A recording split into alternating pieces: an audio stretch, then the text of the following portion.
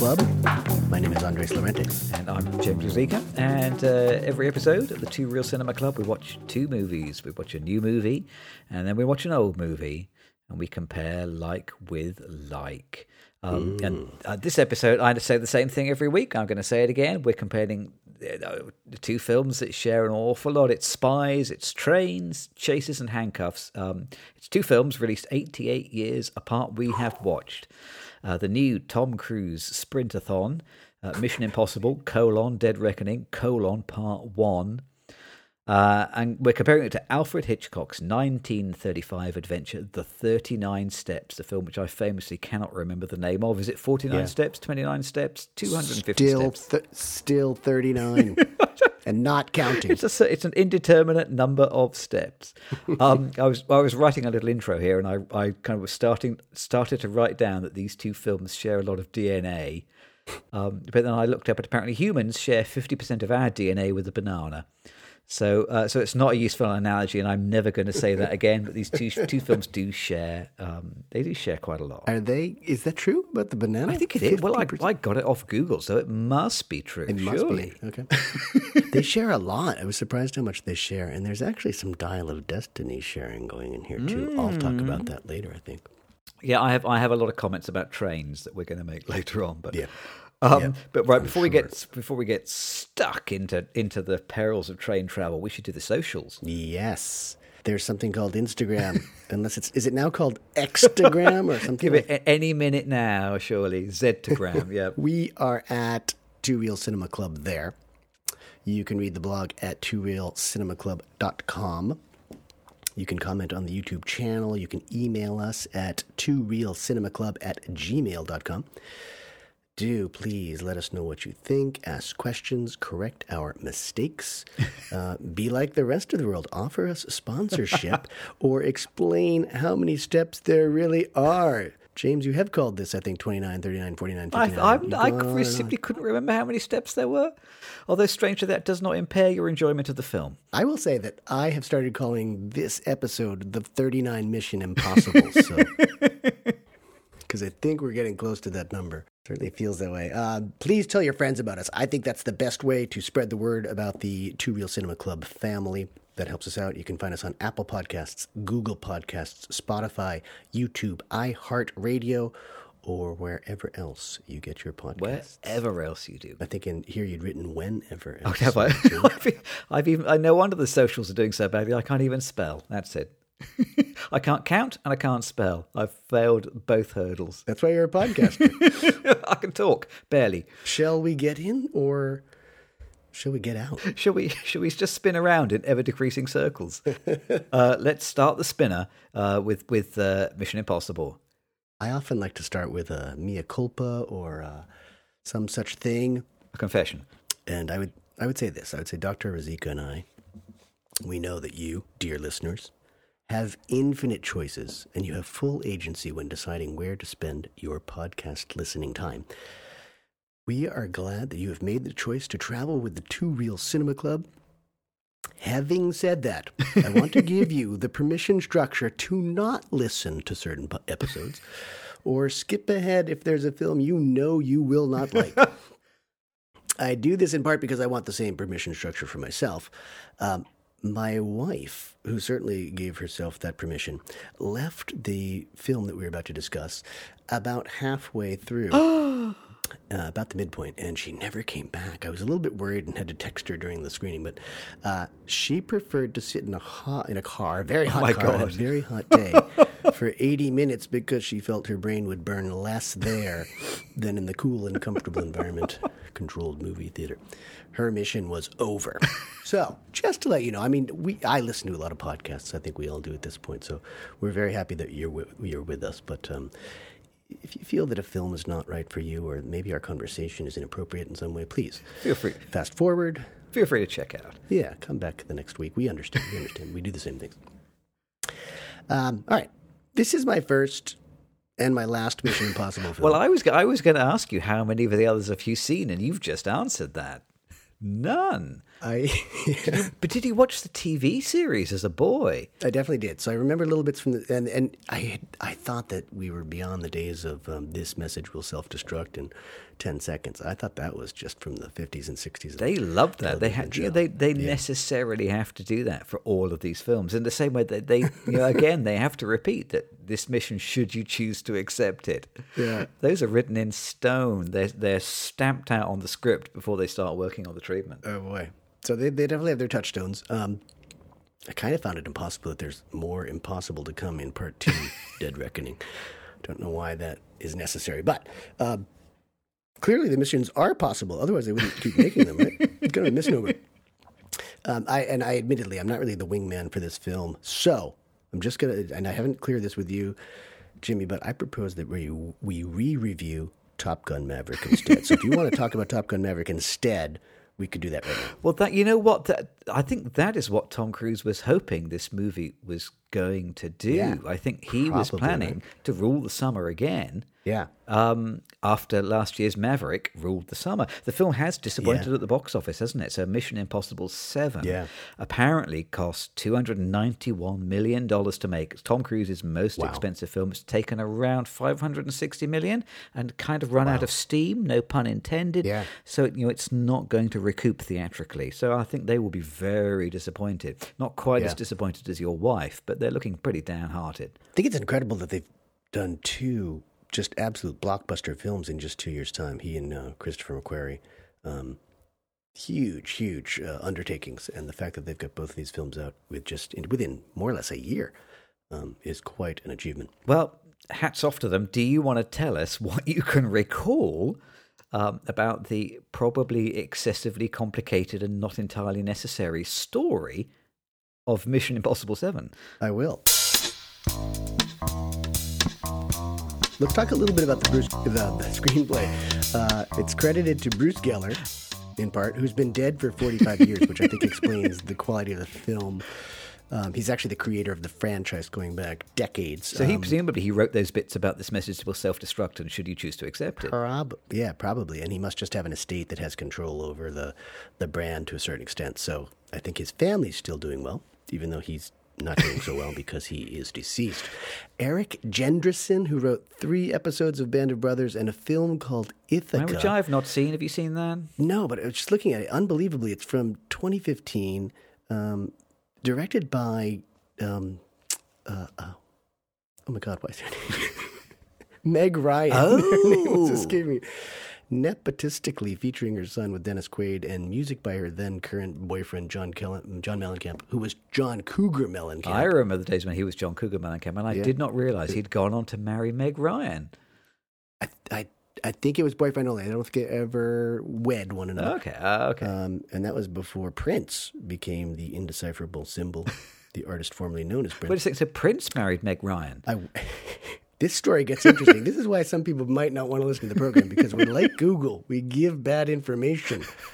Anyway, he's another writer. And then Christopher McQuarrie, who, of course, made his name writing. I didn't realize this. The Usual Suspects. The Usual which Suspects. Is a great script. I do kind of feel if you can put The Usual Suspects on your screenwriting CV, you kind of have nothing to prove. That's it, yeah.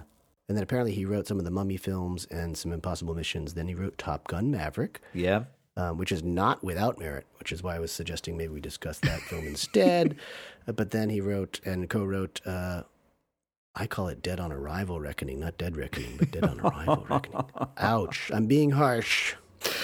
Cast: Tom Cruise, Ving Rhames, Simon Pegg, Haley Atwell. I don't know if she's sort of being introduced into the franchise Looks like it. Rebecca Ferguson, Vanessa Kirby, and Isai Morales as the bad non-white guy. Gotta have those evil dudes. Okay, let's start with it's not going to take long to get to the spoiler bill, I don't think.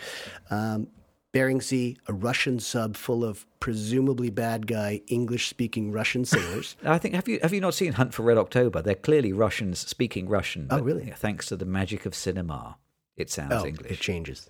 Yeah, it's I always get a little disturbed. I mean, put it in Russian these days. I mean, people can read 3 minutes of subtitles of really simple things like torpedo coming, stop it, sir, fire counter torpedoes, whatever.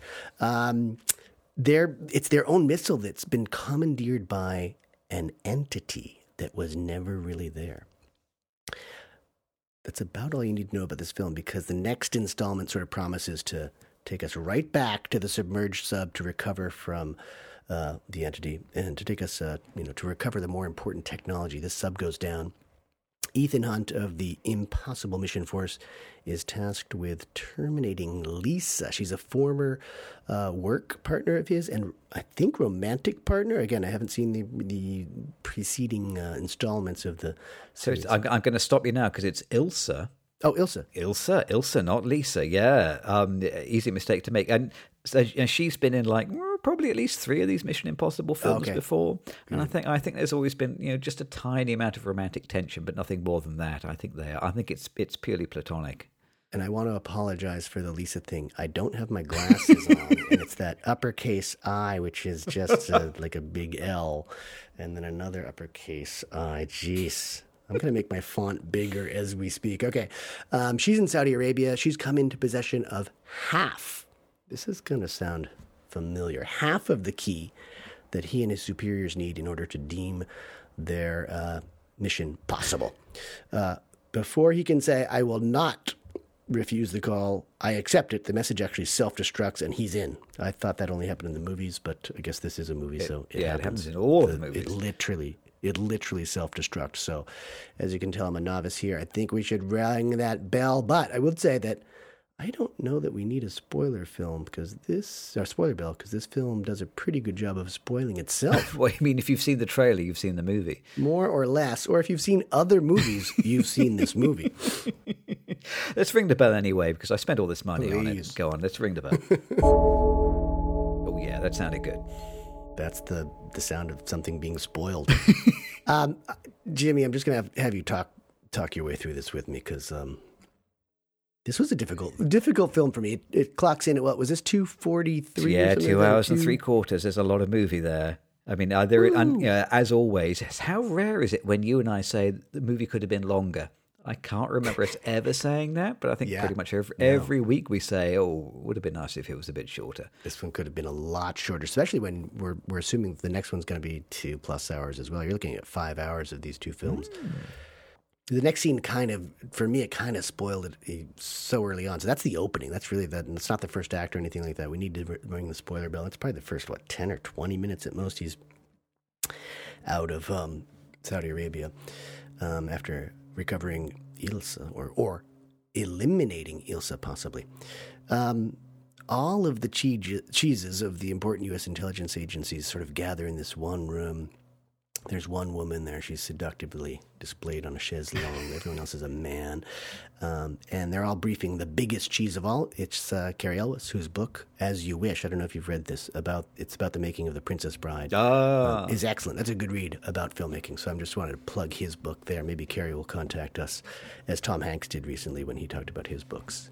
I did it. I got Tom Hanks in the first 10 minutes or something. Oh, well done. The algorithm will praise you for that. This was so well rehearsed, and I think this is probably necessary to these films, so I'll have you comment on that. But no one needs to complete a sentence because all the leaders take turns finishing each other's sentences, and it's this example of really heavy-handed, what I call exposition as well as prediction. Like they're sort of telling you the past story, but also telling you the future story.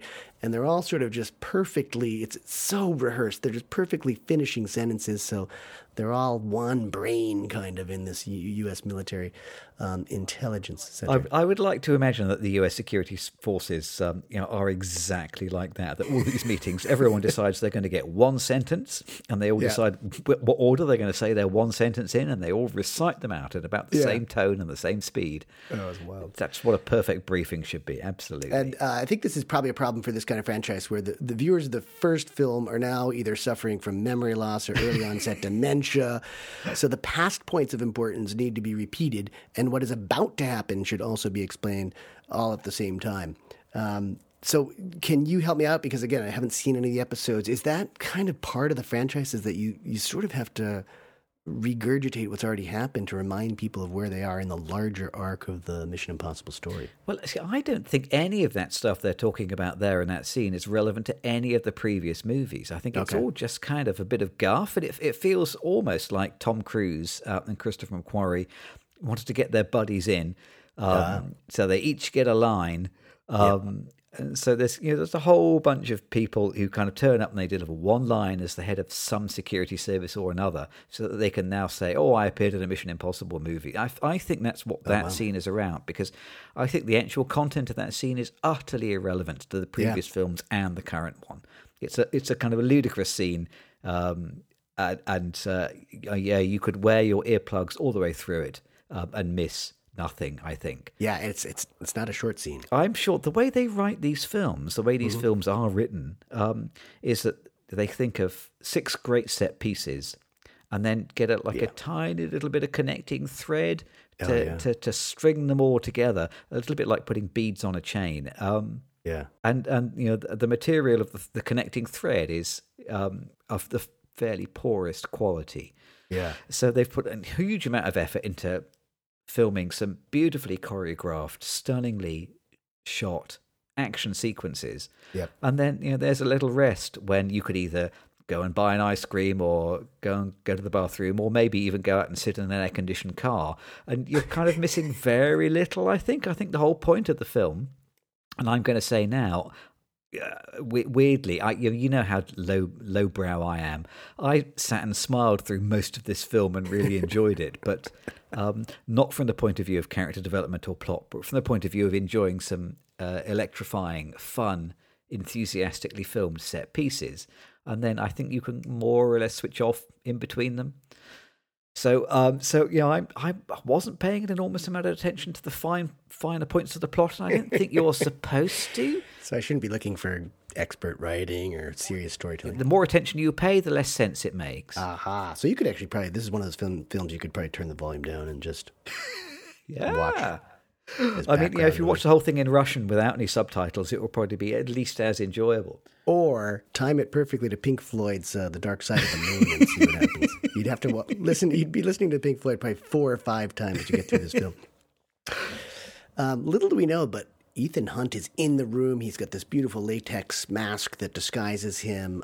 And I found that the character of Kittredge, his handler, is quite caricaturish. But again, maybe that's the point.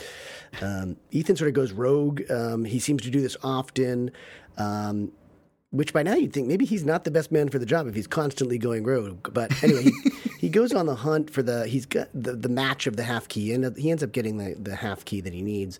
And he enjoys the company of buddies Ving Rhames and Simon Pegg, who are obviously part of his crew. I don't know how long term they've been on the crew, but yes, many movies. I think Ving Rhames has been it for probably 6 movies or something like that. Wow. I think.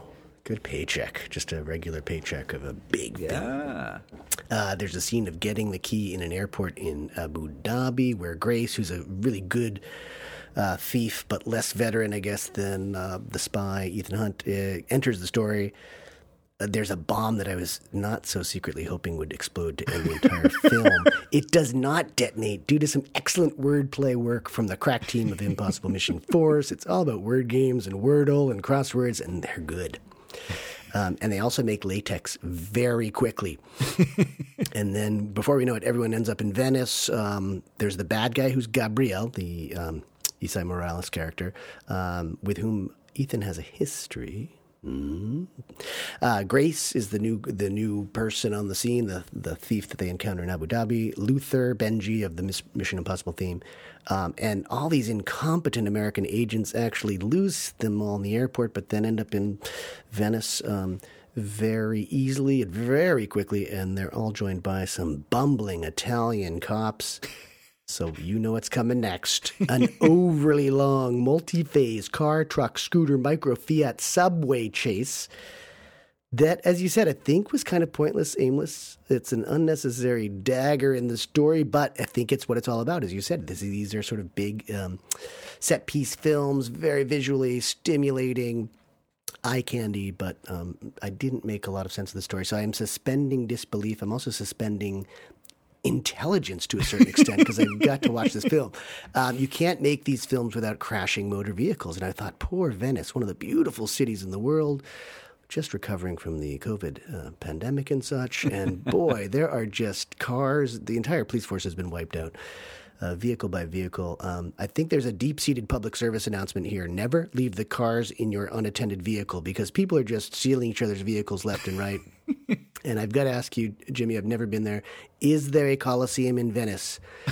Because by my calculation, they may have driven all the way to Rome from Venice in the chase scene. But there's a Colosseum at the end of the scene, and I don't think it's the Venetian Colosseum. Tell me. But I think it's because they start out in Venice, Yeah. and then no, they start out in Rome, and then they go to Venice after. I think it's all Venice. I think they just plugged the Colosseum in there to get the postcard picture in. We'll talk about that later, but I think that's what happened. I mean, I was Googling Venice Colosseum, and of course the Roman Colosseum comes up again and again. No, Venice Colosseum. If you were going to build a Colosseum in Venice, you would have to make it out of balsa wood or something, wouldn't you? It's something a large stone structure is not going to cut it in Venice, is it? It's going to have to be something that floats. Exactly, and it's got to be waterproof somehow. You can't just use cardboard. So then I'll ask you to help me out a little bit with the entity. It's in the film. It's not in the film. It's almost like an artificial intelligence, but it has control over the Gabrielle character. I would like for the entity to have been in this film a little bit more tangible, because part 2 is obviously when we'll get the justification of seeing part 1 and maybe the justification for the existence of the entity. But I couldn't get my handle on that. But the entity sort of controls. It can control technology and ostensibly human behavior a little bit. What was your feeling of the entity? What was it? A good antagonist, number one, and what the hell was it? I wrote, you know what I wrote in my notes? I wrote, the entity is a terrible name. Ugly and unpleasant word that doesn't express much. That's what I wrote in my notes. Perfect. They might as well have called it the what's it, the thingamy, the that thing. They may as well just have called it that. It doesn't mean anything. What entity? What? No, pardon. What? Yeah. The entity makes me think of like a bug-eyed alien or something like that. Okay. So I think the idea is that it's an AI, but it's trapped at the bottom of the ocean because it blew up its own submarine. Although if you blow up your own submarine, I'm not sure how intelligent this artificial intelligence is. That seems pretty dumb, I think. Okay. So the Russians had the entity. Is that what it was on the sub? But the entity can still contact. It still has communication with Gabriel, as far as I could tell. Apparently, great Wi-Fi at the bottom of the ocean. That's the other thing I've learned from this film. Yeah. I do like this notion that somehow there's this computery program that can control the world, but there's only one copy of it. And it's controlled by a special key that splits into 2 with LEDs on it. I mean, I think I'm going to quote something from the interview with Hitchcock that I read that we will talk about when we talk about the 59 steps. How many steps? The 19 steps. Hitchcock said plausibility isn't the thing, basically. And plausibility is not the thing here. Yeah, I think this film is all about enjoying time with the characters, and if you haven't seen the other 6 movies, then you haven't really bought into the characters. Yeah. And it's about the stunts. And I am disappointed that they didn't put a little bit more effort into thinking out the plot that surrounds it. But I don't think that's what they were interested in, and I think part of the kind of confusion and ambiguity of not really establishing who the antagonist is or what the rules are or how it works is the filmmakers telling the audience, we don't care about this, so we won't expect you to either. Yeah. Hey, look, we're crashing a car. I think that's how it works. Yeah. The notion that there is one computer program that controls the world, but it's no one is able to copy it or get their own version. Or I feel like if you've never heard of Napster, digital information can now be copied. This is a strange thing to base your story on, but I think you simply have to go with it as being some kind of malevolent big bad. Yeah, and don't ask questions. That's what I took home from it. Okay, and so this entity actually needs the other half of the key in order to take over the world and such. The non-entity. That's good. That's good. Now I understand why they called it the entity, so we could pun on the non-entity. Yes, it is. It's ironic.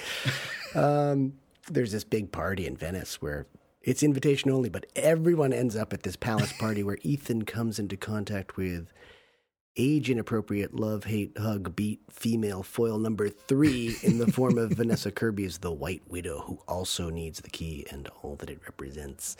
So there's 3 women circling around. Ethan's entire team, as well as Gabriel. They're all kind of friendly. You'd think there'd be a little bit more just direct violence and killing of one another, but they're kind of friendly in trying to outwit one another and get this other half of the key. Some people have it, some people don't. It moves around from pocket to pocket at one point. Then I think what drove my wife off was the violence. It gets pretty violent. I don't know about Chekhov's rule when you talk about samurai swords, but I think that the sword should be swung round and hitting people. It doesn't. It's handled by Paris, who's this sort of psychopathic agent who aligns herself with Gabriel. And Ethan, they're in this very, very narrow brick alley, and Ethan is duking it out with her and a goon on her side. Actually, it's the White Widow's goon, I believe. I think she's actually sort of working for several people. But anyway, Ethan doesn't kill her when he has the chance, and we have to remember that because the entity did and foretells that she will betray Gabriel by saving Ethan's life later. So we have to know about that. But we already knew Ethan was never going to die, didn't we? I mean... Yeah, absolutely. Of course. I'll speed up towards the end a little bit because it's climactic, of course. It's a big moment, but it doesn't, tie all the loose ends together in classic denouement fashion, or untie, I guess. Denouement is untying, I believe. Anyway, that's a linguistic thing. White Widow has the key, but Grace will impersonate her through very good latex work in order to get the complementary second half of the key. So these two halves of the key. It all involves Tom jumping onto a runaway train from a parachute drop from one of the taller Alps, as far as I could tell. He ascends on a motorbike, because he just has to do that. Harrison Ford did something, and he's twice as old as Tom Cruise, so that's the justification for that. In a very subtle move, the train is scheduled to pass over a high-altitude detonating bridge after Tom battles various bad and not-so-bad guys in the requisite knife gun fistfight atop the train, while kindly ducking and alerting combatants to forthcoming head injury hazards along the way. I feel like I saw that scene within the last month, maybe 2 months. Yep. The train, surprise, surprise, drops car by car slowly into the abyss as Grace and Ethan together move towards safety in a violent yet erotically charged passage from car to car. I was pleased to see the chefs on the train just continue to cook for the passengers, even as this train was headed toward doom in this far below river, I guess. It's professionalism. These guys are professionals. It was amazing. I love that commitment to culinary arts.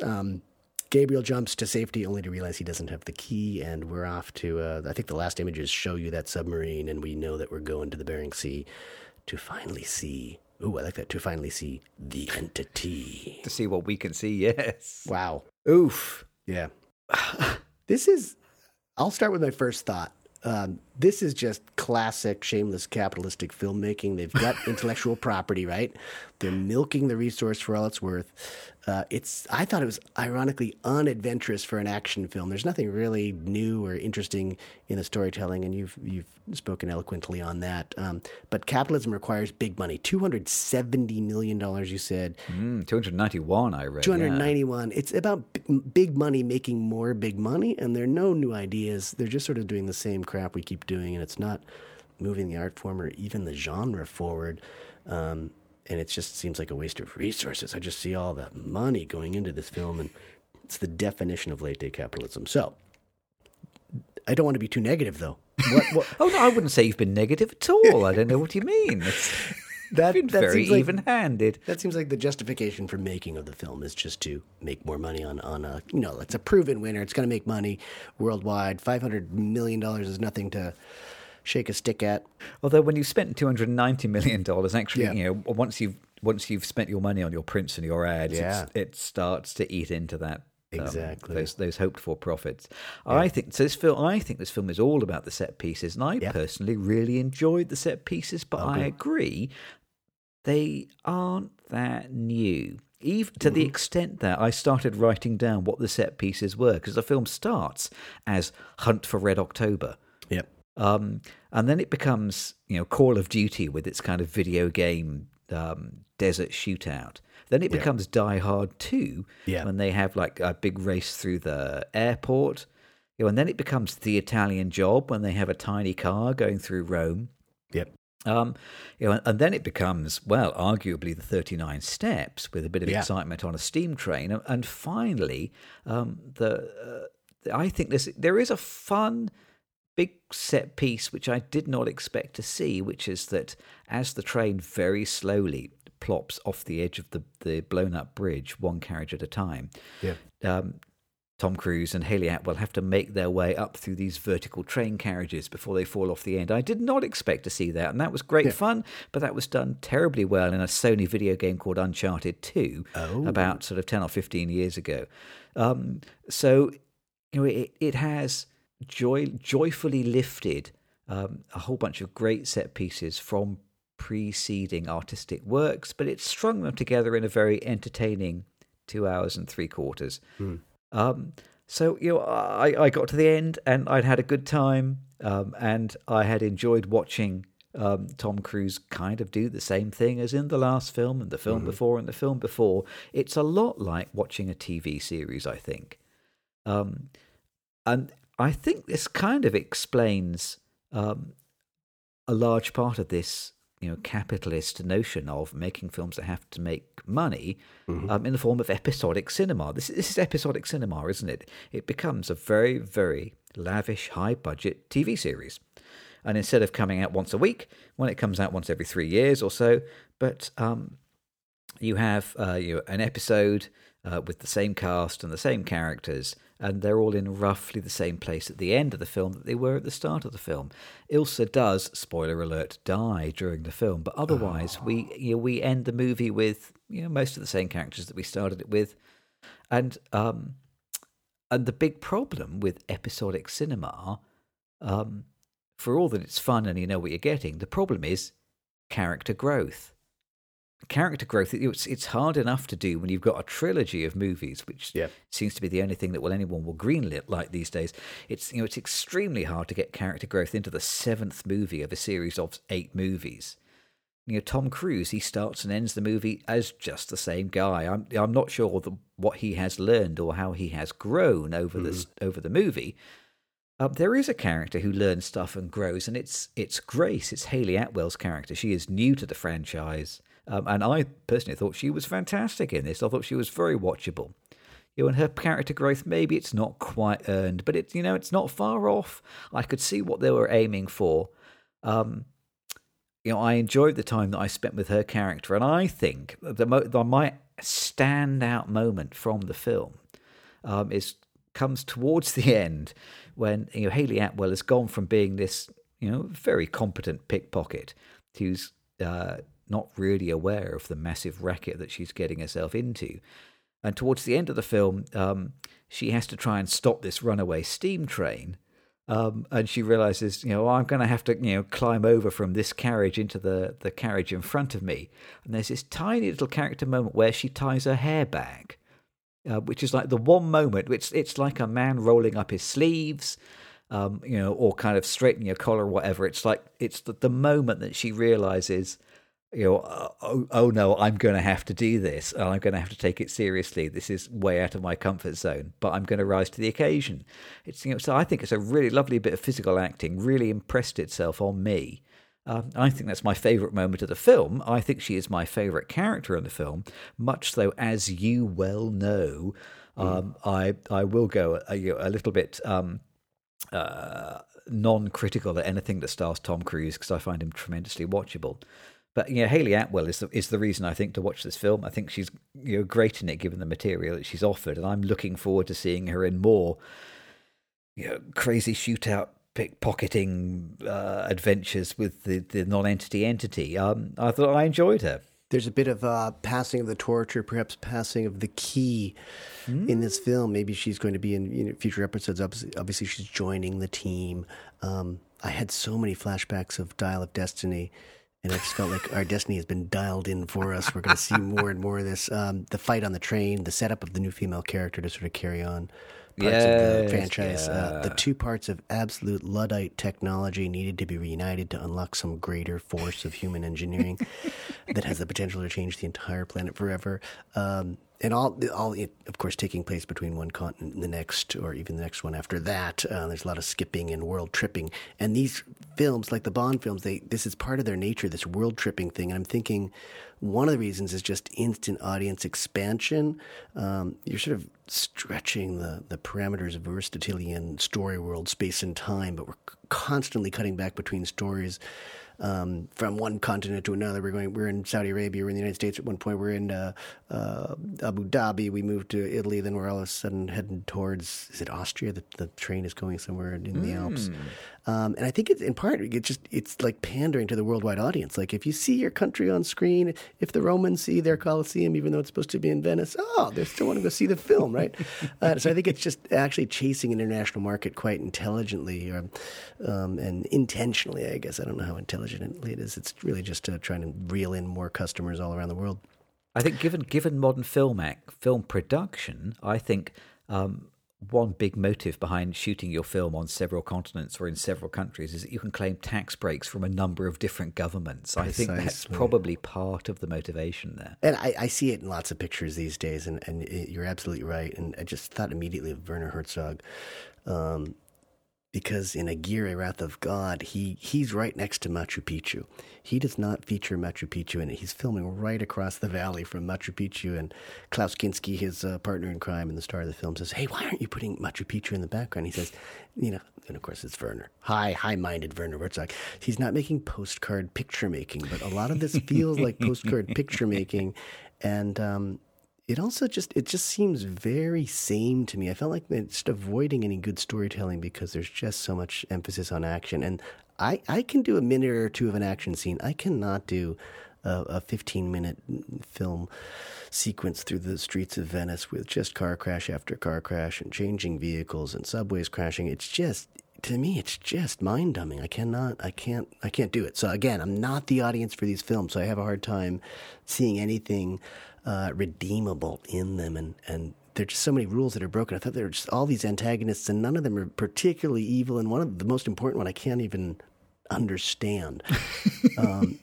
The entity that's supposed to carry this film through 5 hours of theater going cinematic experience, and I have no idea what the entity is after watching 2 hours and 45 minutes, and I'm not scared of it. It's at the bottom of the Bering Sea. It's looking for a key on the surface of the planet. I didn't feel threatened. I felt threatened by a lot of the violence. And I think that's in part why my wife left the film, is that there's just tons and tons of violence in this film. And maybe I'm just getting too old to really give too much leeway to the filmmakers. But, people are having their heads bashed against brick walls. And then 2 or 3 minutes later, they're back up for the fight. And you can speak to this from a medical perspective. But there's a lot of stuff that people wouldn't survive, or they would have been hospitalized. But I guess these are sort of lower level superheroes. They're not necessarily invested with supernatural powers, but they don't seem to die very easily. And honestly, I think that the difficulty in killing someone should be much more emotional and mental and psychological. It shouldn't be hard to kill someone physically in this day and age. And they're just, they're making these people fight more and more and more for less and less reason, I think. So I think the violence is also off-putting for me, but I think we just accept that in films, and American films in particular, but probably worldwide. I mean, some of the Indian films I've seen lately are very violent, and the Asian films are also there. But I think the Americans have sort of got the market on it and passed that legacy along. It's probably appropriate they drive past the Colosseum because this is gladiatorial combat, isn't it? Yeah. We like to see blood. It's been this case for 2,000 years. I think the other way that these films live and die is on gags. I think when an action film really succeeds, it's been seeded with great gags, and I was kind of disappointed that there are too few gags in this film. Mm-hmm. I mean, some of the previous Mission Impossible films, there have been some really good gags, and they've managed to hit that tone just right. And I think there weren't quite enough good gags in this movie. There's 2 that I wrote down in my notebook. One, which I cannot get out of my head, is when Hayley Atwell realizes that she has somehow been co-opted into this elite team of international agents, and they're trying to persuade her that she needs to be the one who's going to put on the latex mask and pull off this massive heist. And she was saying, I was assuming that you were just going to dump me back on the streets, tell me to forget about the whole thing and give me some walking about money. And the sheer phrase "walking about money" that's fantastic. I'm going to use that in conversation as often as possible. Certainly, next time I try to negotiate an improvement in my wages, "walking about money" is exactly what I'm going to ask for. I'm going to get it written down in my contract. And the other thing that did make me laugh, the other gag that I noted was just when you have this kind of big set piece car chase in, I think it is Rome. I don't think any of that is in Venice. I think they have a punch up in Venice, but I think they are driving around Rome. And these two cities are in the same country. They're probably pretty closely connected, aren't they? When he was driving around Rome with Hayley Atwell, just his expressions as she crashes her car into so many other bystanders. When he knows that he could drive it better, and it's just it's non-vocal mansplaining of him trying to persuade her. Oh, I should drive. No, don't do that. Oh, no, gear up. Yeah. That did make me laugh, that kind of quite masculine frustration at a woman driving. But overall, not enough gags in this film. And you know what? I think those are one of the easiest faults to fix. You can always write more gags. You can chuck money at a script and get a few funny people to come up with, a dozen gags each. Yeah. Shoot them all, see which ones work. Yeah. It should not be hard to polish up a script with a few gags these days. Presumably that's why Simon Pegg is there. And if anybody wants to ask us to polish their script up with some gags, you and I would be delighted any time. I think there's no excuse for a film not having enough gags. Yeah. It's 5-hour, 39-minute drive from Venice to Rome, 326 miles. So that's not even enough time to watch this film twice. They're so close. Oh wow! What would you say if you had to explain to somebody who hadn't seen the film? Yep. What would you tell them is the theme of this film? What is the theme? What is the underlying message? Ooh. Well, money makes money. I think that's sort of outside the film. I think the underlying message is just keep punching and kicking and shooting and sword fighting with people, and eventually you'll get your way, or you'll get the key. You'll get half of the key. Mission Impossible : just keep punching. Yeah. I must say, there is a scene kind of reasonably early in the film, the Die Hard 2 scene, where they are pursuing this key from pocket to pocket through a Saudi Arabian airport. Yep. And Simon Pegg is distracted by a possible nuclear bomb, which he has to defuse using word puzzles. And one of the word puzzles is something like, what's the one thing that's most precious to you, or what's the one thing you don't want to lose, whatever. And he said, I don't know, my friends. And I thought, that is the theme of the movie, isn't it? Oh. Actually, the theme, I think the theme they are trying to state is one of my personal favorite themes for any movie, and one which I've used many times, which is just no man is an island. Yeah. And I think that is what they are trying to express. And you get, you get a bit of kind of, buddy time with Tom and his spy kind of friends. Yeah. And and they're kind of welcoming Hayley Atwell into the friend group. Mm-hmm. And and they get to have a little hug on a rooftop over the Doge's palace. And this is I think the film is trying to say that friendship is important, although it has a funny way of saying it. And arguably, well, maybe the entity is the antithesis of this idea, because it's all alone at the bottom of the ocean. Yeah, a little bit like the teenage boy alone in his bedroom. It's it's telling you get out and make some friends, isn't it? Yeah. I think that's what they're aiming for. Did they succeed? I don't know, but I think I enjoyed it a bit more than you did. You did, for sure. That's a lovely interpretation. I think you're very generous. That's why I'm happy to count you as my friend. It's all about friendship. Friendship is magic. I tell you what, you may find this difficult to believe, but I reckon there might be some reasons to phone. It's not the cliche squad this week. I think it should be the cliche SWAT team. Oh, I like that. Who come in with helicopters and high velocity rifles. Please, but shall we call the cliche SWAT team? Please. Cliche SWAT.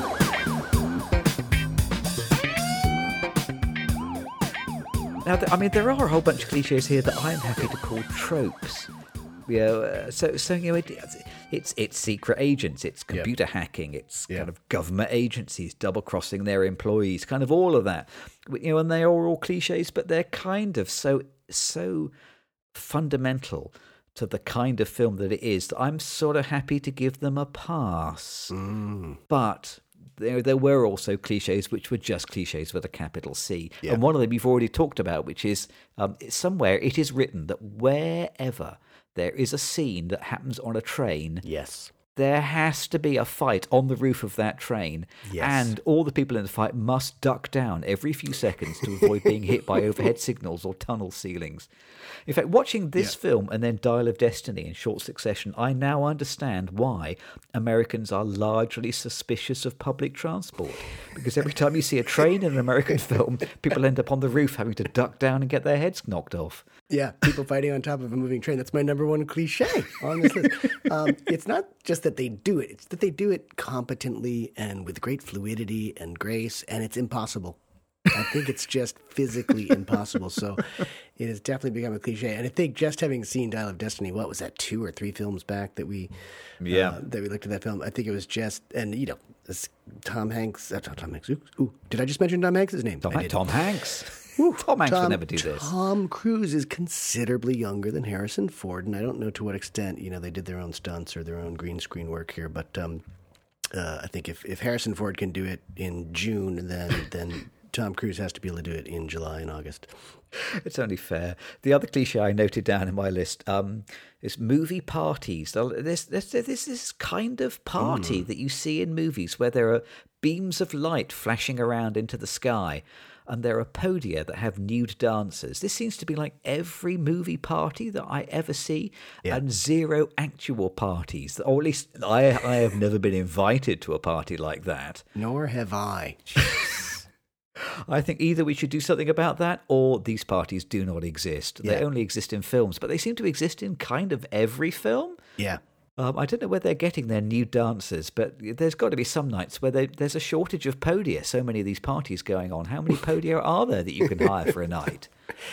And why are they always inviting these people who are gonna be ne'er-do-wells? I mean, you just know that there's going to be trouble. Don't invite them. Don't invite those guys. Oh, my Lord. Yeah, absolutely. For me, bumbling cops. Yeah.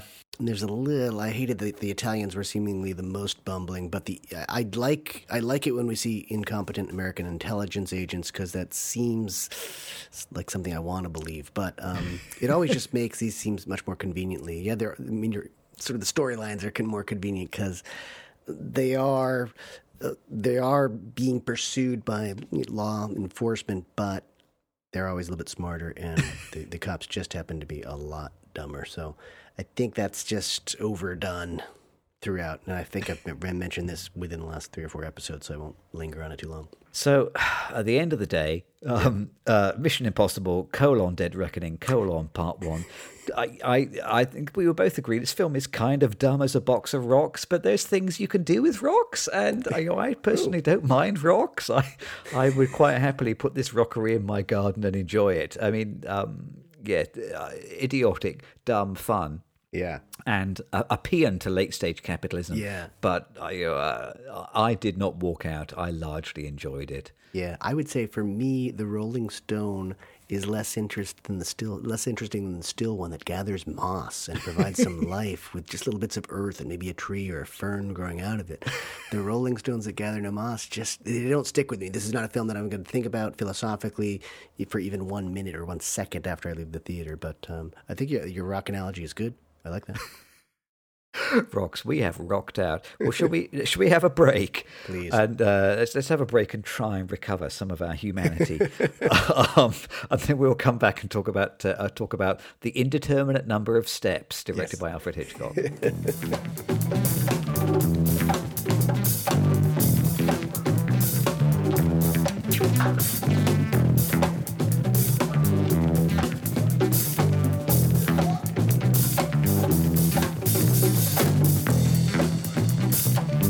It's funny, this one got bumped by the Granny Tess sponsorship a long while ago, yeah. And then I just wasn't sure this was the right sponsorship for us.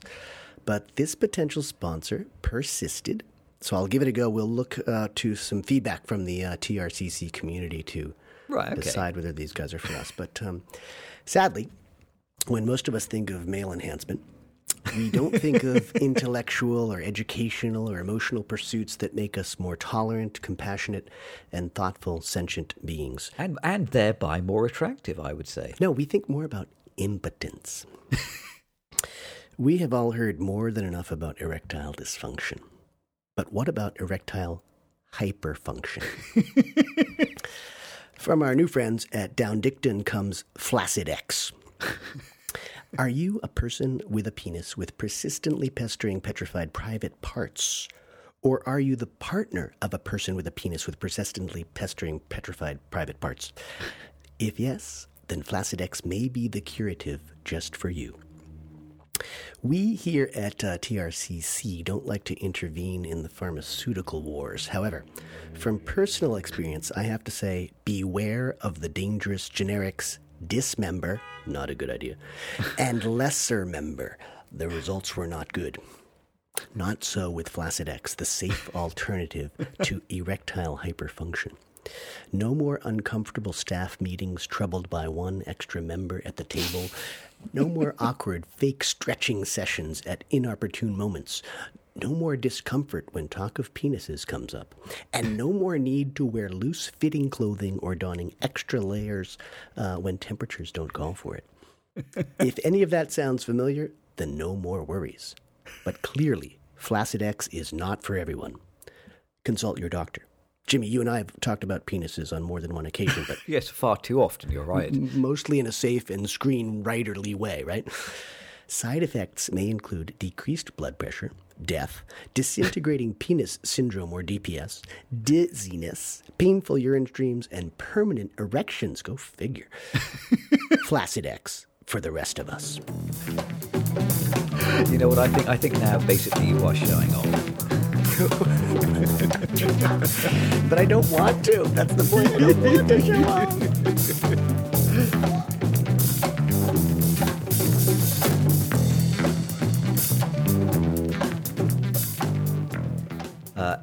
And we are back. Over the break, I have checked exactly how many steps it is. It is definitely 39 steps. Yes.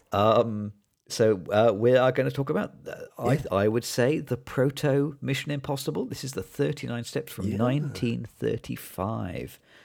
Directed by Alfred Hitchcock, supposedly the film which was considered the summation of all the work he had done in the UK before he then went over to work in the States, to work in Hollywood.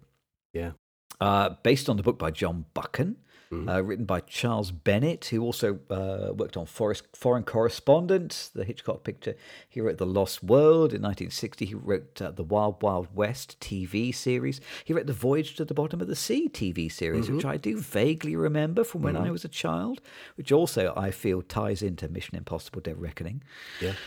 And also there's a script credit by Ian Hay. He was more of a novelist and a playwright, and I know nothing about his work. I did, however, read The 39 Steps a few years ago. Have you read The 39 Steps? Did you read the book? I've not. I've seen there was a production in the West End. So I saw a play version, and I think there's some kind of remake, possibly for British television in the 90s, early 2000s, and then I thought I saw a series out there. So it's definitely been milked for what it can be, but I've never read the book. Is it like a long book, or is it like a spy novel, or what?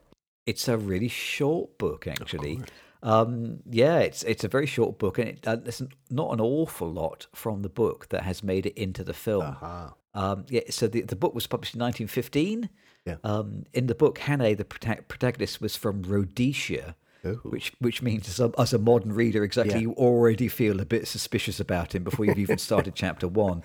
And there are a few details from the Hitchcock film which do come from the book, but in the book, the 39 steps of the title refers to a real private jetty in Kent, which consists of 39 steps down to the sea, to this little harbour where the Navy's secrets are going to be taken out of the country. So it's largely very different. I think the title of the book and the title of the film, The 39 Steps, is one of the finest things about the film, actually, because it's kind of meaningless, and yet it's it's a lovely phrase that sticks in the mind. It sticks in everybody else's mind. I couldn't remember what the number was, but most people it sticks in the mind. Yeah. I will tell you the story, but before that, Yeah. I'm guessing you want to know why I picked it. Do you have any other questions for me, Counselor? I do. I think it's a good choice. I think it's a very good choice. It has that classic MacGuffin. I think 39 Steps are kind of the MacGuffin in this film. Yeah. And it makes me think, are the two half keys in Dead Reckoning, the Mission Impossible, MacGuffins? Maybe I not. think I they don't know if we are, have MacGuffins absolutely. And Charles Bennett, I looked up also, he wrote Man Who Knew Too Much, which Hitchcock made twice. It's one of those films that Hitchcock did twice, Blackmail and Sabotage. So he worked with Hitchcock quite a bit, writing some of the early ones. And it's amazing to me that these two films are 88 years apart. It's amazing to me that my mother, who's no longer with us, would have seen this film probably, when she was 7 or 8 years old. She was born in 31, so I'm sure she saw this as a kid. And that's just so long ago, 88 years old. And this is not really an early Hitchcock film, because I think some of his credits go back to 1916, 1920, something like that. So it's really interesting in that context that this is a man working 100 years before Tom Cruise and his gang. But I do, I don't think you had seen this film. You'd read the book, but I don't think you'd seen it. So why No, did you choose I it? had seen it, though not for many years. Okay. But I when I saw the trailer for Dead Reckoning, Yeah. I think you can tell that movie is a nod to the 39 Steps, because even in the trailer, there's a lot of steam train action, and it's clear that there is a lengthy sequence that sees Tom Cruise and Hayley Atwell handcuffed together. Yeah. And I think those two things immediately makes you think of the 39 Steps. Okay. There is no way that Christopher McQuarrie and Tom Cruise have not seen the 39 Steps. Yeah. This film was Mission Impossible's equivalent. It was a high octane action thriller in 1935. I think it's very much the antecedent or antecedent of the film we've seen this year. Right, should I tell you the story? Yeah, Let me tell you let's the get story. I'm going to tell you the story.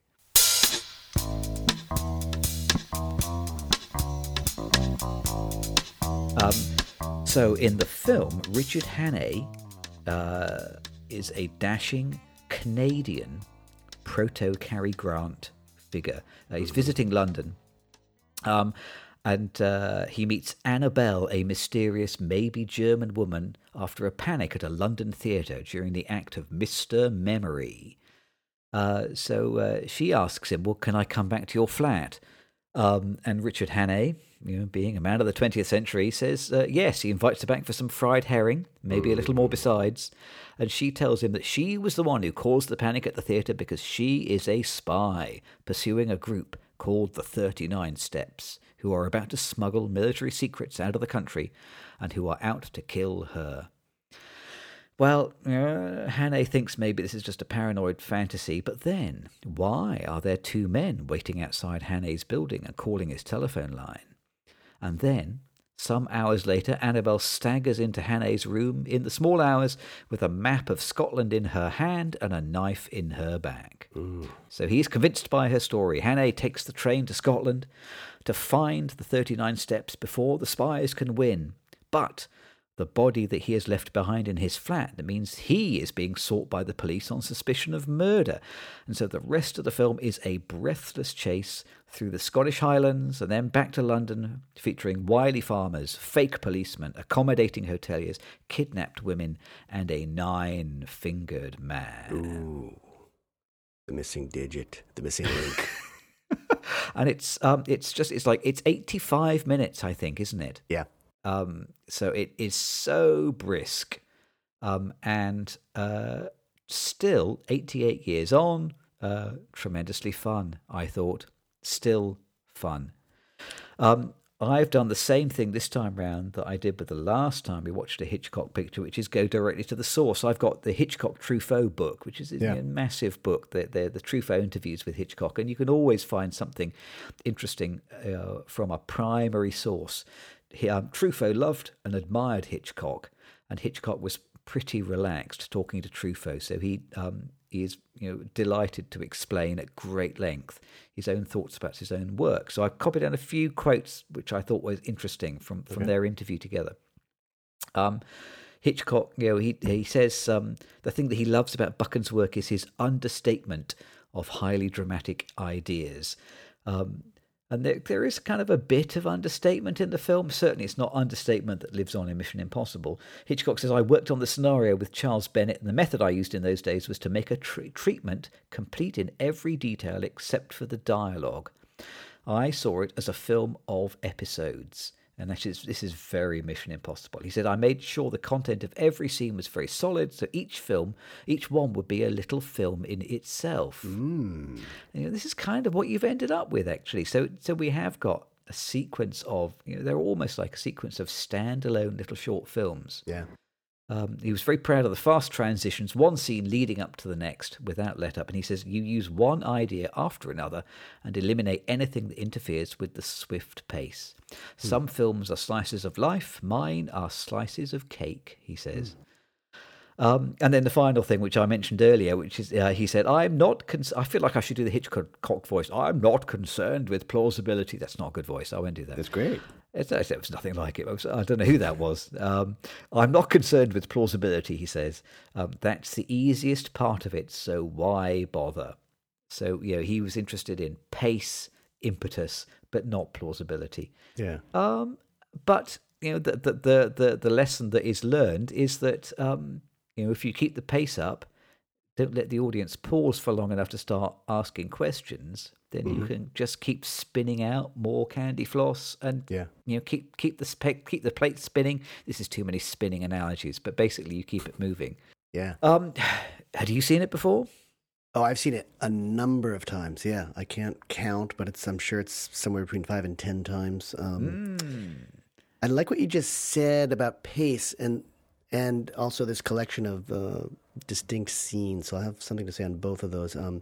There are a couple of points where Hitchcock gets action moving quickly simply by speeding up the film. I love that. It's an old technique, I think, and I wish Mission Impossible had sped up some scenes as well to play faster. But it's kind of comic in hindsight, but kind of an old trick. And I think the short film analysis is kind of relevant because I think he made a lot of short films. Like a lot of those early films that we were just talking about in the 19-teens and 20s are actually, I think, shorter films, probably much less than even 83 minutes here.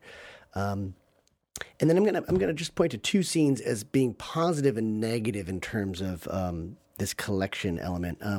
Before you tell me about the two scenes, it seems ludicrous in an 88-year-old film, but should we ring the spoiler bell? I guess so. Yeah, maybe we should. I think this film is exciting enough. Yeah, that it still deserves not to be spoiled for those who still have not seen it. I'm going to ring it. Yeah. There, I feel better now. That's like an age-appropriate spoiler bill. There. I'm sorry. The spoiler bill is certainly older than 88 years. You're right. I guess I just assumed that everyone has seen this film, but I shouldn't do that. The first film I would talk about is this. There's this milkman escape scene where Hannay has to dress up as the milkman, and it's a great little scene. It's an interaction with a character we only see that one time. He's just kind of getting out of the building where the woman has been murdered. And it is one of the few scenes which is in the book, actually. Oh, really? The reason it comes to me is that all of a sudden he's just out of the building. And I think he's on the train or at the train station right after that. And this is one of those scenes that in modern cinema would have been milked. Oh, I made a little joke. They would have been milked for more. Like, you'd see him slipping by the two bad guys and almost getting caught, but then having to run away. And there'd be more tension. And it just happens very quickly where he arranges with the milkman to change clothes for gives him £5 or whatever, and then he's off. And he gets away much too easily. So I think it is like a unique film almost in itself, or a scene that's collected with the rest of the film. But it's a little weaker than I would expect for Hitchcock. And then the other scene that I would contrast is when he ends up in Scotland, and I think it's Glasgow area. And there's this wife in Scotland who sort of puts him up, and she gets an entire storyline in about 5 minutes at most, where she's very distrustful and suspicious of Hannay when he first arrives. She starts to help him. She sort of betrays her husband in the process, and then by the end, she's sort of yearning for that contact with an outsider and the excitement, because obviously her life is so boring. And Hitchcock just beautifully puts her entire arc within that scene. So there's a full arc. character arc and a full storyline that happens in just 3 to 5 minutes, and it's just masterfully done. So I think as a result, yeah, you do have these things that hang together as almost separate films, but some of them work better than others. There's no question about that. It's beautifully filmed, that scene with the Scottish kind of the crofter's wife, because it's kind of like a silent scene, isn't it? Yeah. That the farmer is saying grace, and you get this little exchange where the wife spots the headline on the newspaper, and she puts two and two together and realizes that this must be Hannah, who's on the front of the paper. And then she makes eye contact with him, and he kind of makes eye contact with her, and his face tells her that's this is not the truth. You can trust me. It's just a beautifully set up scene. It's all basically done in silence. This is Hitchcock, the silent filmmaker, showing his skills here. Yeah, it's wonderfully done scene. Yeah, I loved it. I thought, and it really stood out to me just seeing it again. Then another thing I guess I'll mention next is because it happens a little bit. I don't want to start talking too much about Mission Impossible yet, but this film becomes a different film in the third act. It becomes a romantic comedy in the way that there's some tonal changes in Mission Impossible 2. It gets a little slapstick later on when, is it Pamela's the name of the character? Yeah. She and Hannah are handcuffed together. They end up in handcuffs, attached, and they have to pretend to be man and wife or something like that to get into an inn. And then she's removing her stockings, which this is probably at that day and age is a very racy scene. Yeah, oh my God. To dry by the fire or something like that, or warm up by the fire. It involves a sandwich too, which is tremendous. And I was going to mention this about Mission Impossible. Not enough sandwiches. No one ever stops to eat anything. So this one has a sandwich, which is great. And the metaphor, being tied together, sort of brings them together. But the whole film at that point, there's a 25-minute sequence maybe where it sort of becomes this romantic comedy because they're tied together and she doesn't want to be there at first, and then she finally escapes, and then she decides, oh, he's a good guy, I'm going to get back to him. It's the kind of thing where I'm thinking at that point in the film, you have to see guns. You need to see some gunfire, right? There's going to be some excitement, but it turns into this almost third of the film, almost a third act of the film is largely this sort of romantic comedy. Did you pick up on that? Did you have the same feeling or not? Yeah, well, I was kind of watching this film with my 1935 eyes on, and after it was over, I was trying to imagine, well, what does this film look like, with my 2023 eyes on? Where in my head, there's like another cut of the film where, I agree that is a kind of, a strange romantic comedy setup, but you look at it with a modern point of view, and basically Hannah is like a sex pest, isn't he? Like in my head, Annabella she's the German woman who gets killed in Hannah's flat. We never actually see her be killed. It's just that she's alive, and then in the next scene she's got a knife sticking out of her back, and she staggers into Hannah's bedroom. And in my mind, there is a cut of the film where Hannah actually is the one who kills her. We don't see the murder, we just see the knife sticking out of her back. And then he goes downstairs and he confesses the crime to the first man he meets. He tells the milkman there's a dead woman in the flat upstairs, and the milkman doesn't believe him. And Hannah thinks, I'm going to get away with this. And he goes on the run, and then he continues to commit a series of sex crimes. As he runs away, he sexually assaults a woman on the train. He almost rapes a woman at the farmhouse. Then he impersonates a local politician. Then he kidnaps a woman. They're kidnapped together, and he forces her to run away with him. He forces her to check into a hotel. He forces her to take her clothes off and get into bed with him. It's basically, this film is Hannah is like a serial sex criminal. You look at it. You look at it with a 21st century mindset, and it's utterly mad. But in 1935, it was this was what passed as a kind of crazy romantic kind of screwball comedy. It's this kind of strange inversion. Hannah is like the kind of the proto Bond, isn't he? Yeah. He's kind of, he is womanizing. Most women who appear in the film, either quite like the looks of him, or they quite like the idea that he is getting it on with some other woman in the film. He's always, he's on the move. Yeah. He's involved in this kind of serious international incident. Yep. The 39 Steps is kind of, I wrote down my notebook, it is the lesson that taught cinema what a spy film is. Yeah. And it's effectively being remade still again and again, even today. Yeah. And honestly, it feels like a practice or an etude for North by Northwest. It struck me Yes, isn't immediately. it? Roger Thornhill, who's this advertising guy in New York City, gets drawn into this international espionage chain and meets a woman on a train. They're kind of stuck together and working their way through the problems. There's always, with Hitchcock, there's always some sort of climactic scene at a very famous location. It's the Badlands and Mount Rushmore in North by Northwest. It's a bridge in Scotland here, or the theater in London. I mean, it's as if he's coming back, or he's like setting the seeds for a later film. I don't know if he'd known it at the time.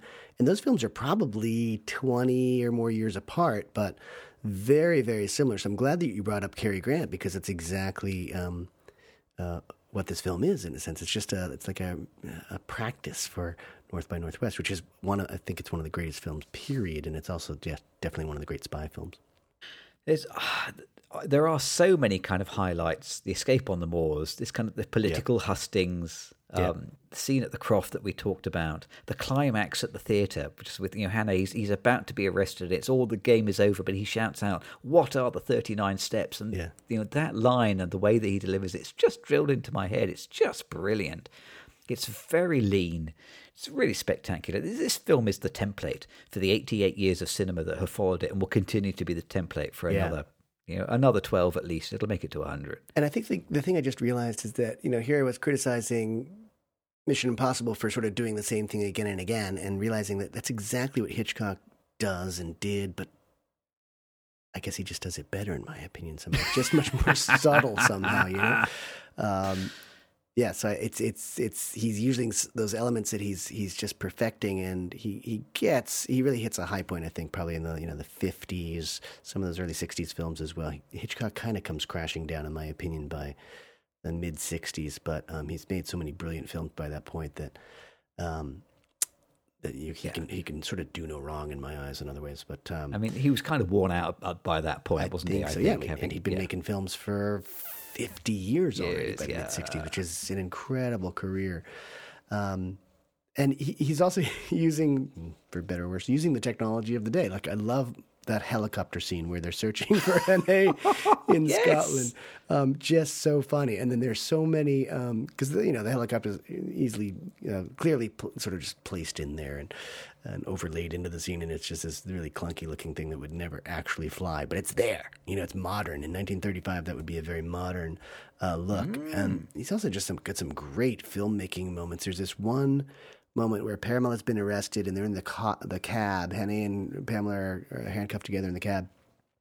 There's this wonderful shot where it's a studio shot where the cab scene. They're leaving the cab. The camera's sort of leaving the cab, and it just pulls into this it's a real shot of driving in the Scottish hills, and it's just seamless, and it's amazing filmmaking when you think about it for 1935. So he was good then. He was already a great filmmaker, and he just gets better and better. But you see the clunky stuff around the helicopter kind of moment, but then you see some beautiful camera things that he's pulling off very early on. So these days we think of CGI as being such an achievement, but it seems pretty easy compared to that one shot that I'm talking about. I remember that shot very vividly, because I rewound and watched it about 4 times trying to spot the cut. Yes, almost impossible. It's really technically accomplished. It's amazing. It's amazing. Shot, really amazing. Yeah, but a lot of the again, the trademark things, he sort of forces the end a little bit when he gets everyone into the theater for the finale, and that happens in The Man Who Knew Too Much as well. So it's the same writer. Again, sort of just practicing for these later films, I think. And everyone's so calm. The police have been following them around. They're dangerous spies in the building. Everyone's really calm. There's not quite enough tension or hysteria in the film. But I think people were probably just calmer back then and not ready to get a samurai sword and start going after each other. So it's definitely a film of the times, but definitely a forward-thinking film in the sense that, he may have known already that he was going to remake something like this when he had a little bit better technology and bigger actors and more money and such. I do slightly hesitate to hero worship at Hitchcock's altar too enthusiastically, because it is clear, we know now, Hitchcock probably not a very nice man. And in the context of what we know now, it's clear how the film itself, it's pretty misanthropic. I think it takes a pretty dim view of of the Scottish, dim view of the working classes in general. You get like the heckling audience who are trying to ruin the show. You get the conniving milkman who can't wait to help this guy kind of escape from having a quick how's your father with this married woman. You get the vulgar salesman on the train.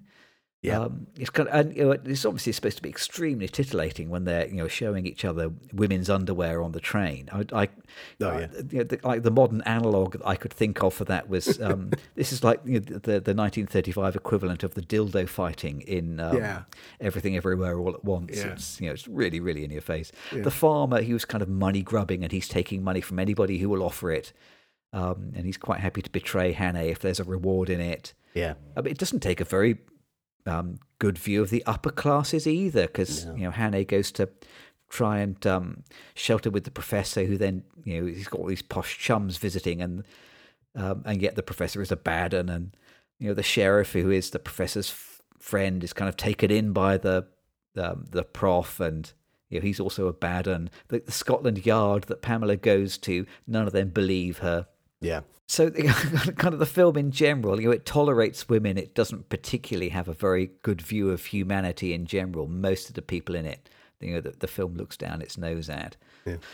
But it's a breathless, exciting thriller, and it still works. 88 years on, it still works. It still works. We've been flirting with this already, which is drawing the two films together, and and they are easy to match together. But before we kind of do that, let's quickly play Who Am I? Ooh.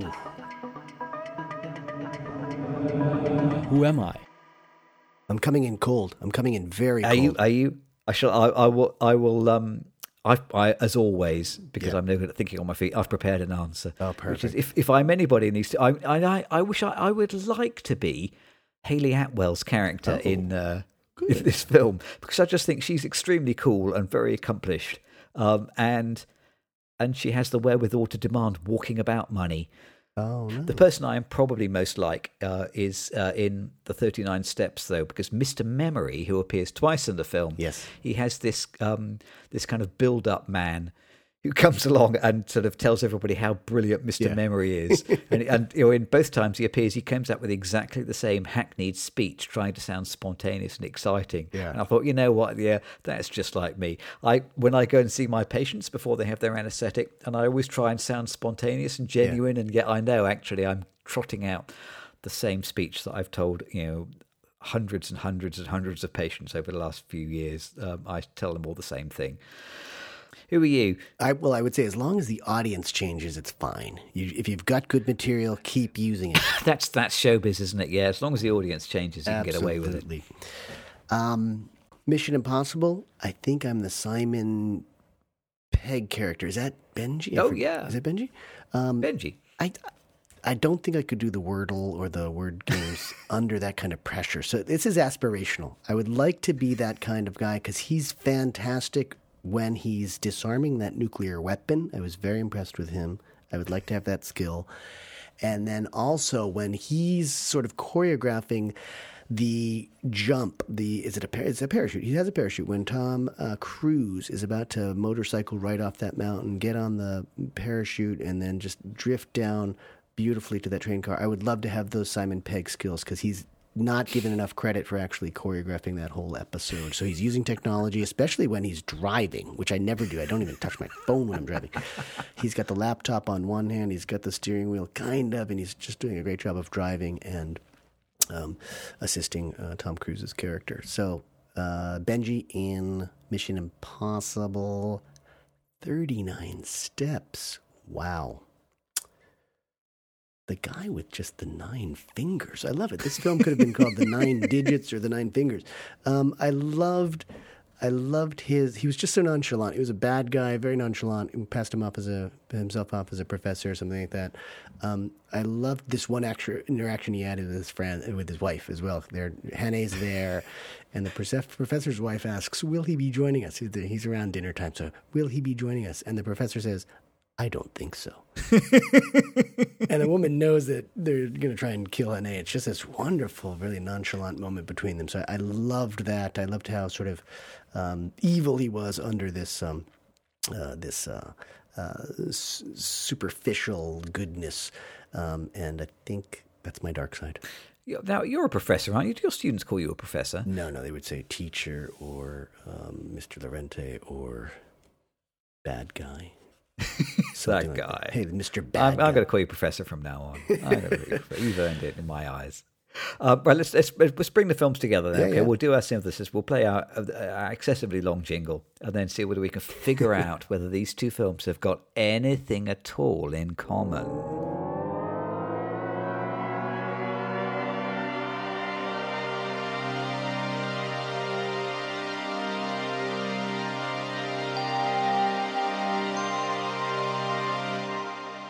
So, I mean, I've already said I'm going to repeat myself, and in a way, it's a stretch, and simultaneously, it seems obvious. I think Mission Impossible: Dead Reckoning is kind of a remake of the 39 Steps. It has steam trains and spies and a lengthy section that has the hero handcuffed to a female antagonist who he then wins over. I mean, the films aren't the same. No, but they kind of are. There's some closeness for sure. And I think more saliently, the 39 Steps it's the proto Mission Impossible, isn't it? The Bond style films that have dominated so much of the last 60 years of commercial cinema, they kind of begin here with this. Yep. All the elements of that kind of genre are here already. You have this kind of commanding male hero. He's over his head. He prevails through pluck and ingenuity. He travels all over the world, or at least all over the UK, by different modes of transport. Yeah.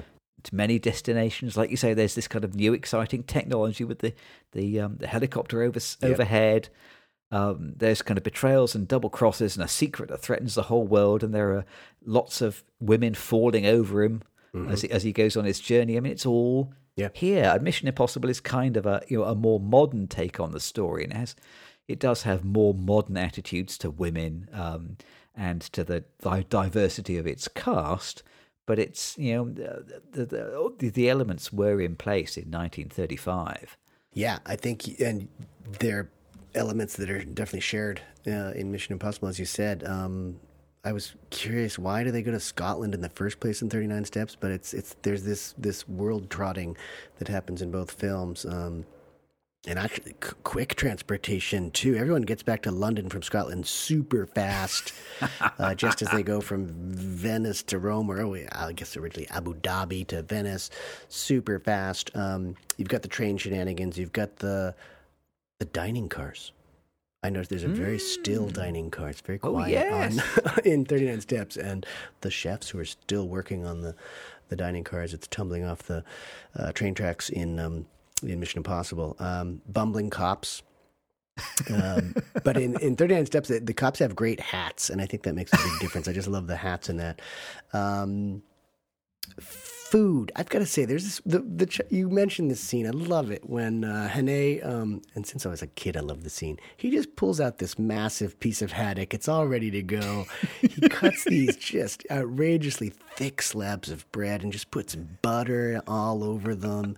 There's no cholesterol medication anywhere near, and it just makes me yearn for these days of bachelorhood when that's dinner. And he's making it for the lady, and she's impressed and happy. I just love that scene. It's a huge piece of fish. I just happen to have some haddock ready on this plate.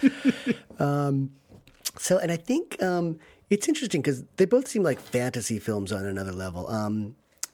39 Steps is really, it's just a very studio-like look. They're going to this tremendous extent to make the film sort of seem fantasy-like. And I think it's different. Like today, people are going to tremendous steps to make things look uber realistic, And back then, I think it's, but in the context of this like completely fantastical storyline, Hitchcock is really trying to make things look a little fantasy, like those images in Scotland when they're using sets. It's just bizarrely desolate, and it's very much a studio. And when they're hiding from the cops in Scotland, it's laughable because all they do is step under this fake bridge on some stage at Shepperton or whatnot.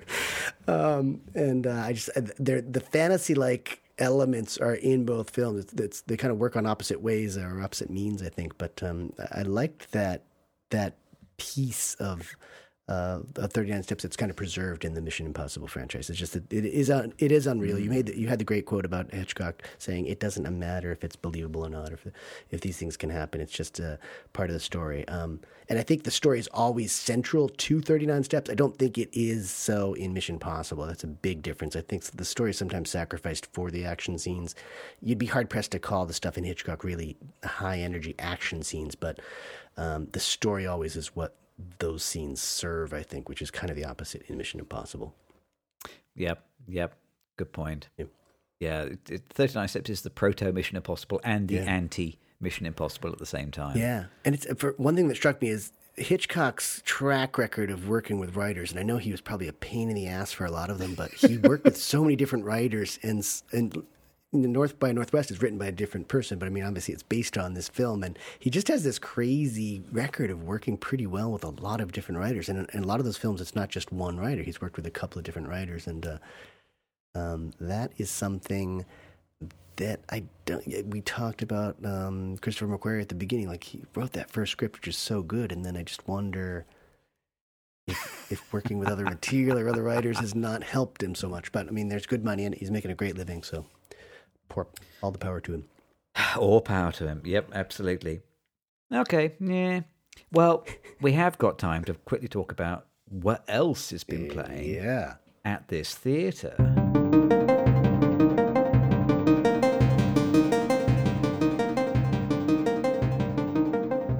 I'm going to force you to go first this time. Okay. Have you seen anything else since the last time we spoke? A lot. For a couple of reasons, yeah. I knew I could rely on you. Well, we had the 3 weeks this time. I think people might not know this, but we've gone 3 weeks when we normally go 2. So I've had an extra week in there. I've been completely at the end of summer vacation mode. So I've seen a lot. The thing that was hardest for me to see was actually Mission Impossible, because it left my neighborhood theater very early on. I think it had a run of a couple of weeks. It was not popular in my neighborhood, so I had to go elsewhere to see it. But then I started watching all sorts of stuff. I saw She's Gotta Have It, which is Spike Lee's first film.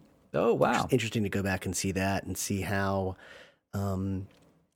student-like it was. I think he was at NYU when he was finishing this film or making this film, or just out of film school. So it definitely feels like a film school, but film school film, but important to see all the same.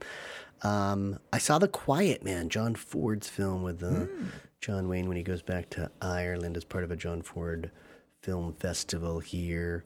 I saw a series, I think it was on Netflix, called Painkillers. I think you might like this. It's all about the OxyContin story here in the United States, and it pairs well, if we've got anyone out there. I think I talked a while back about All the Beauty and the Bloodshed, which is about photographer Nan Goldin, who suffered from some painkiller addiction, and she really had it in for the Sackler family. So that pairs really well. It's sort of reality-based. I mean, they definitely combined characters and played loose and fancy with some of the storylines, but it's great. And then I just binged. I binged a series. Whoa! Only Murders in the Building, which is Steve Martin with Selena Gomez and Martin Short, and I really enjoyed the first season, so I'll probably watch a future season. So, boy, I spent a lot of time in front of the boob tube. What about yourself? You have? Yeah. I only have 2 things playing at my theatre. One of them is Mission Impossible 3. Yeah. So we've been sort of slowly making our way through the movies. Mission Impossible 3, so kind of fine, maybe the low light of the series. I know you won't agree with that. You think you've just seen it. There's nowhere to go.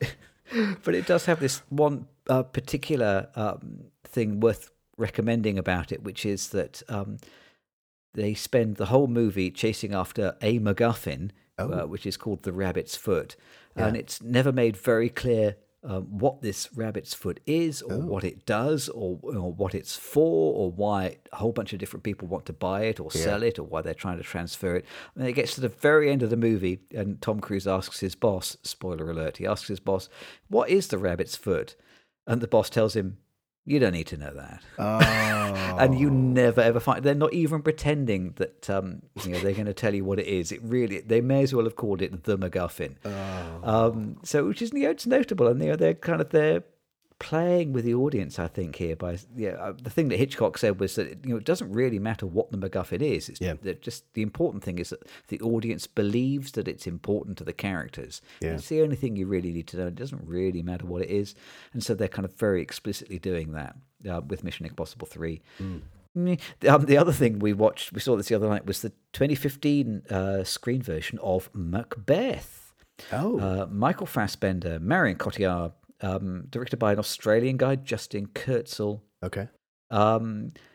It's pleasingly not too long. It's under 2 hours. But the thing that really kind of made me surprised was at the end of the movie, the credits come up and you get the director and it says screenplay by, and do you know what it said? No. Oh, Shakespeare. William Shakespeare. Screenplay by Todd Luizo, Jacob Kossoff, and Michael Leslie. And I kind of spent the rest of the credits thinking, what? No, what? Wait a second, no what? Bard. Who?